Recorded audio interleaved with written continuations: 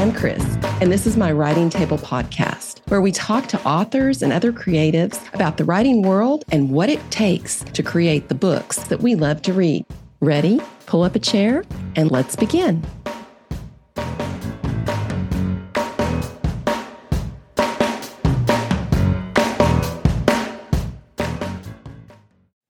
Alison Rose Greenberg is an author and screenwriter who lives in Atlanta, but is quick to say she was born in New York City. While attending the University of Southern California, Alison took her first screenwriting class and fell head over heels. A journey from screenwriting led to marketing jobs before coming full circle back to her first love. Alison speaks fluent rom-com, lives for 90s WB dramas, cries to Taylor Swift, and is a proud single mom to her 2 incredible kids, 2 cats, and 1 poorly trained dog. Maybe Once, Maybe Twice is her latest novel.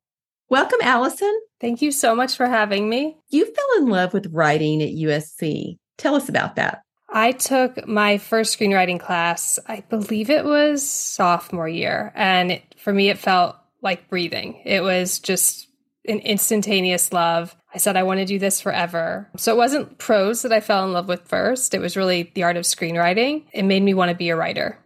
And it made me feel like I was a writer. I think that was also important. What was it about screenwriting that you liked so well? I grew up on 90s WB. So for me, character development started by watching Buffy slay vampires and Dawson's heart getting broken and, bad boy Pacey ruining it all. And for me, I love the idea of being able to continually tell a story week after week where there was a beginning, middle, and end, but not for the entirety of someone's character arc. So that's how storytelling for me became such a big deal, but in this sort of cinematic sense. It was sort of writing for TV that first sparked for me and made me fall in love with storytelling, I guess. How do you think that that 90s genre influenced you to write rom-coms? I think there's a magic that it's really hard to find now that those 90s and early 2000 rom-coms had. I fell in love with anything where there was a will they, won't they at the center.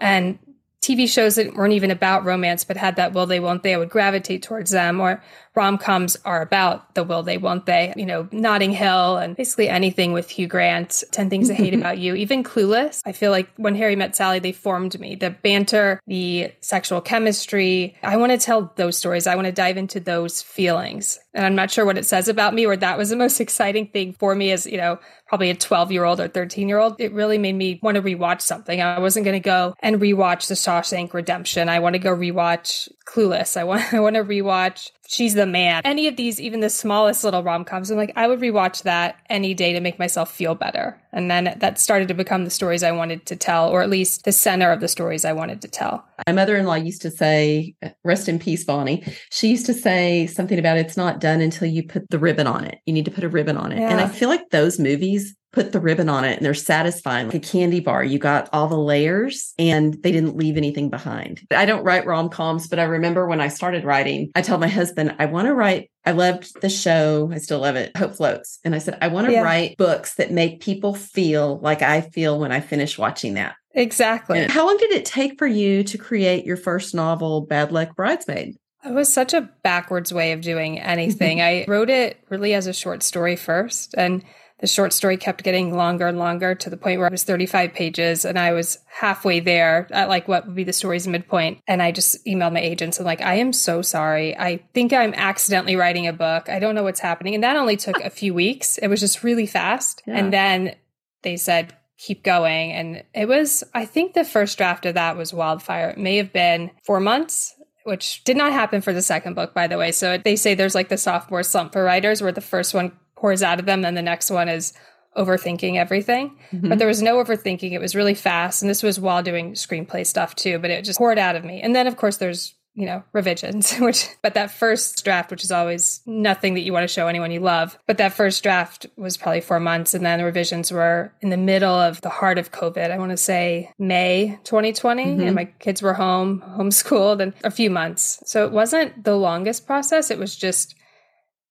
time-wise, it was strange. It was like a COVID-y.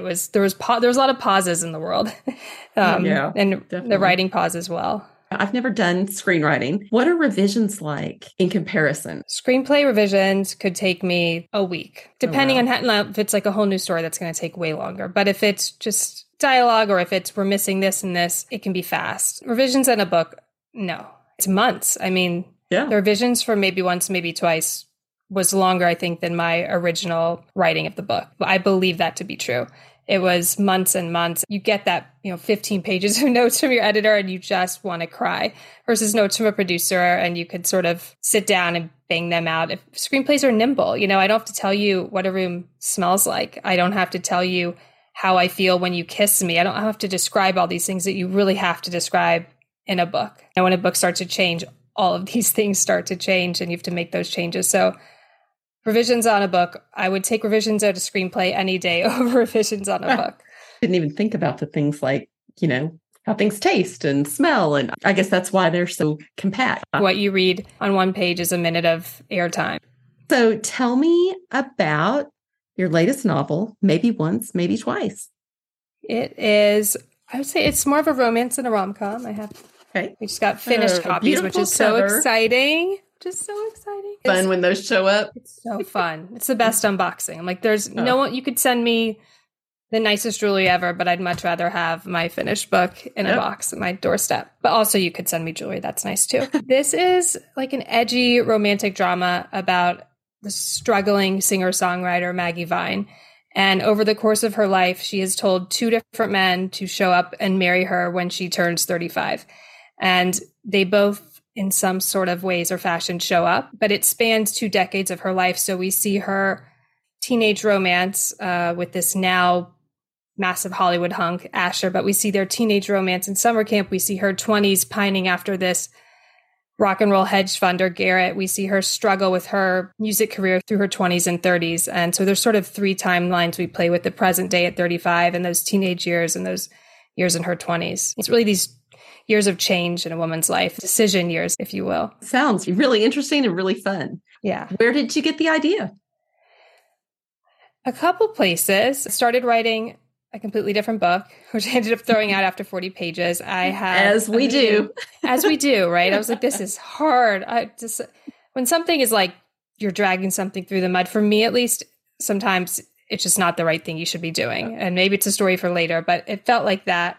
And I had a meeting and this great guy, he said, I've been toying with something. I think you'd be great for this, but it was, I don't know. It's just the idea that this guy tells 2 women that they should marry him and they both show up. And he's in his 20s. And I remember thinking that's not interesting to me because men get all the decisions, right? They don't have like biology holding them at gunpoint, especially their 20s, but not even their 30s or 40s. They get choices. Women, we have society and biology telling us we need to find a mate, we need to procreate, we need to do all these things by a certain age. So I was like, I just want to gender flip that. I want it to be a woman. I want her to be in her mid 30s where, her career hasn't shaken out the way she's wanted it to, but she sort of has to choose family or career and doesn't know how to make that sacrifice. And then these 2 guys show up in their own ways. It was a little nugget of a line. I'm like, I'm going to take that. I'm going to flip it and I'm going to make that my novel. Taking it down one road, it's like shoes that don't fit.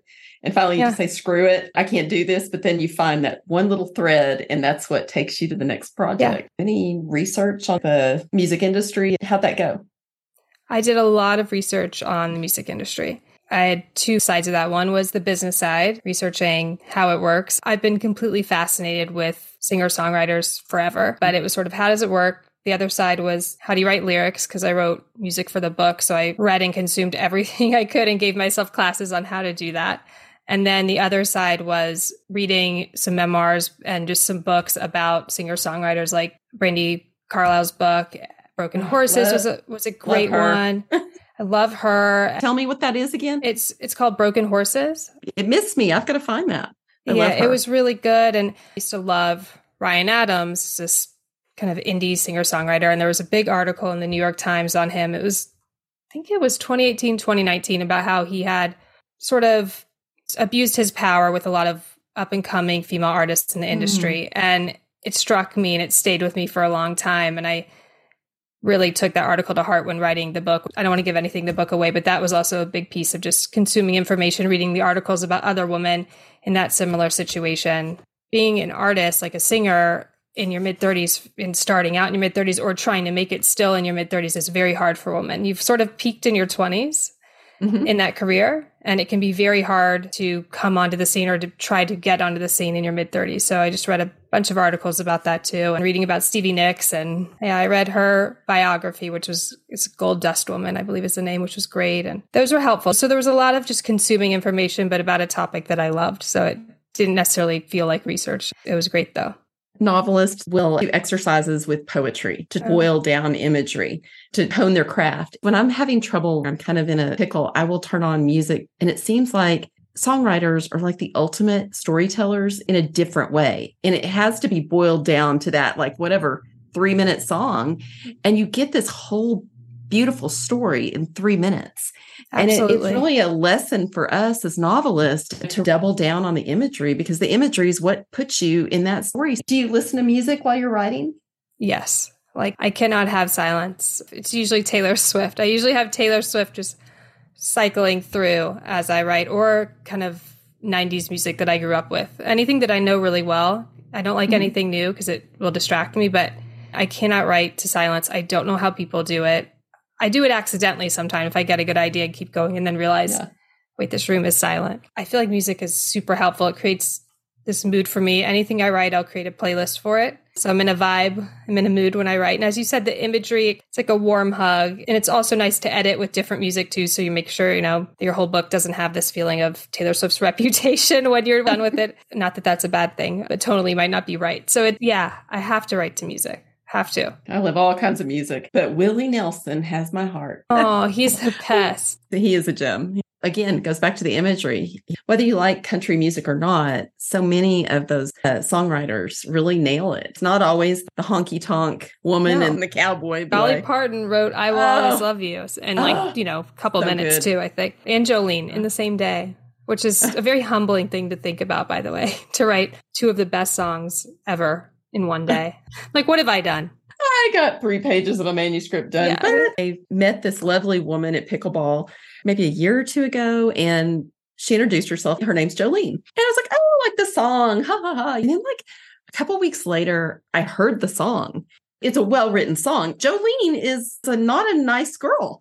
No. And so I felt so bad. And I saw her later. I was like, I am so sorry, because that might not have come off. She's like, yeah, she's not a nice girl. And I was like, it's really funny. She's my friend now. My friend Jolene is a very nice girl. Well, so many people have named their dogs Jolene after that song too. And I'm like, you're not listening, but okay, that works. It's still a great name.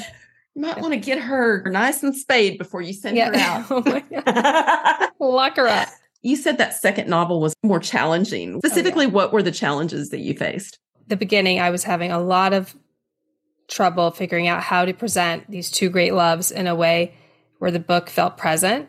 And finally, I got notes back from my editor, and she was like, I think you're going to have to do past tense, present tense, past. I had been fighting it tooth and nail, and I knew it to be true. And so I just created this massive Excel sheet that if I ever look at it again, I will probably have PTSD and vomit and cry. And I never want to see it again, but it has every scene that I needed to happen in the book on there, but how they all would align. This is going to be chapter 1, and this is when she's 35, and here she's 14 here, and she's this. And there's a pivotal scene in the book. I needed these 2 things to happen within the same chapters of each other.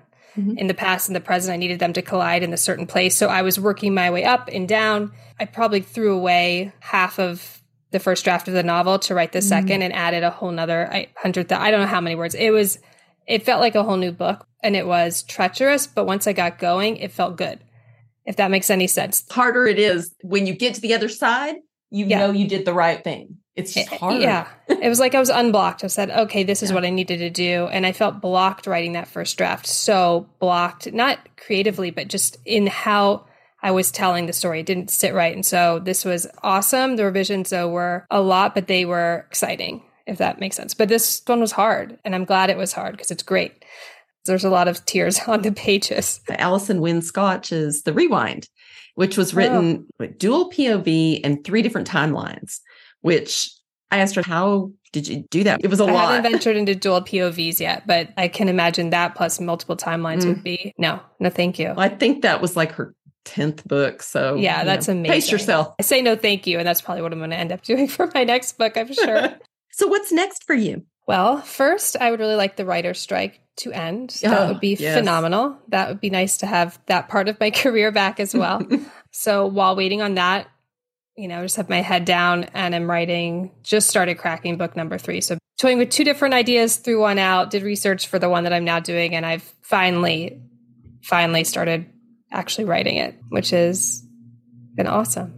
It's fun when you know what the story is that you're going to tell. Yes, for the most part, I know. And I'll surprise myself, I'm sure, but I don't think I'm throwing this one out. This one's going to be good. Are you reading anything right now? I'm reading Carly Simon's memoir actually right now. Doing a lot of memoirs right now for my next book. I don't usually read memoirs. I'm much more a fiction person, much more romance reader too. So it's awesome. I'm only 3 chapters in. It's a big book. I didn't know that her dad was Simon of Simon and Schuster. I had no idea. So this book is blowing my mind, and she's one of the best songwriters. I would be interested to know when she gets into the part about her marriage to James Taylor. I'm not into the juicy stuff yet. Songwriters. Wow. I mean, the 2 of them, wow. Talk about a duo. Exactly. I just learned she had a stutter, and part of overcoming her stutter, or even just momentarily, was learning to sing. It's fascinating. Writing. It could be a really scary career to be in.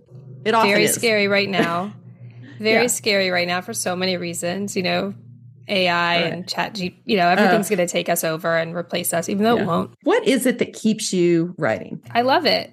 It's like breathing to me. I went years without it, and something was desperately missing in my life, even though I'm a single mom to 2 kids. I have a very full life. I have great friends. I have a great boyfriend. And when I wasn't writing, it was really missing for me. And I will never put my metaphorical pen down. I will never put my laptop down, my keyboard down again. I feel dissatisfied with myself when I haven't had a good writing day.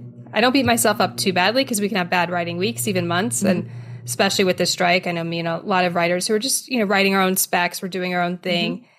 It's really hard to be creative right now. Same as the pandemic. When you didn't see a future, it was really hard for a lot of creatives and a lot of people. When you're creative, for your writer, usually in your feels about things. And it was hard not to feel motivated, but hard to see, a light at the end of the tunnel. When you finish something, you want to hand it to somebody. Nobody thought that they were going to buy books, and then the book sales went up. Yeah. It's like, surprise. Yeah.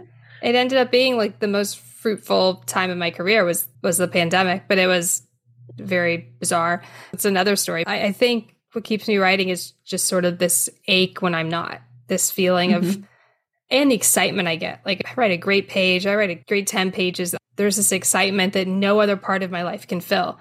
Not my children, not my love life, not my dog, not my cats.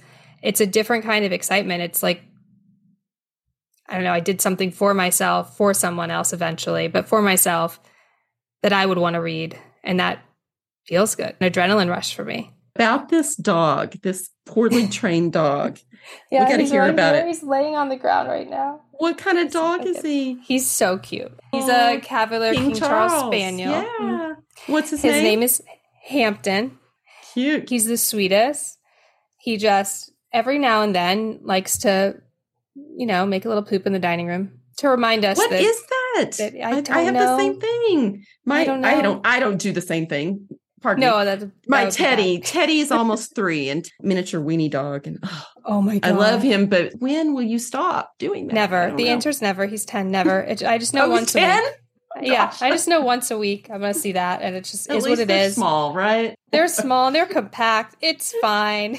My last dog was a 160-pound Great Dane, so I have to put it in perspective. My boyfriend has a pit mix who is like 55 pounds, and I'm just not used to a big dog. I'm not, and he's the baby. Love big dogs. He's like scared of my cat. He's so sweet. Like, he couldn't harm a fly, but I'd like to be able to pick up my animals. It feels very important to me to be able to pick them up and move them somewhere. Big ones don't know that they're not little. Oh, Effie was my big girl. She would try to sit in my lap. She was so cool. Do you have any advice for new writers? One is keep writing. Another is find somebody you really trust to read your first drafts. That, to me, I think is very important. I think if you do something in a vacuum, it's not always great. So have somebody you really trust look at that first draft before you send it to someone important, even a couple people.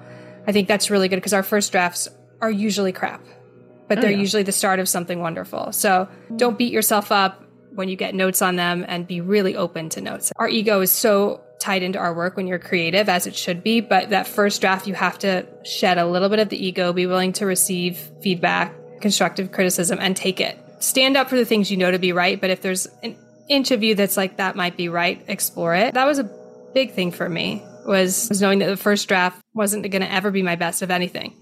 Screenplay, a novel, whatever it was. And it wasn't necessarily a reflection on what the final work will be and how good or great it will be, but also just keep writing. You can say you want to be a writer. You can say you want to do this thing. Just sit down and do it. Thank you, Alison. Thank you so much. This was wonderful. Learn more at AlisonRoseGreenberg.com. If you're enjoying the Writing Table, please consider leaving us a review. There are so many podcasts out there. Reviews help other listeners find us. Thanks so much for your support.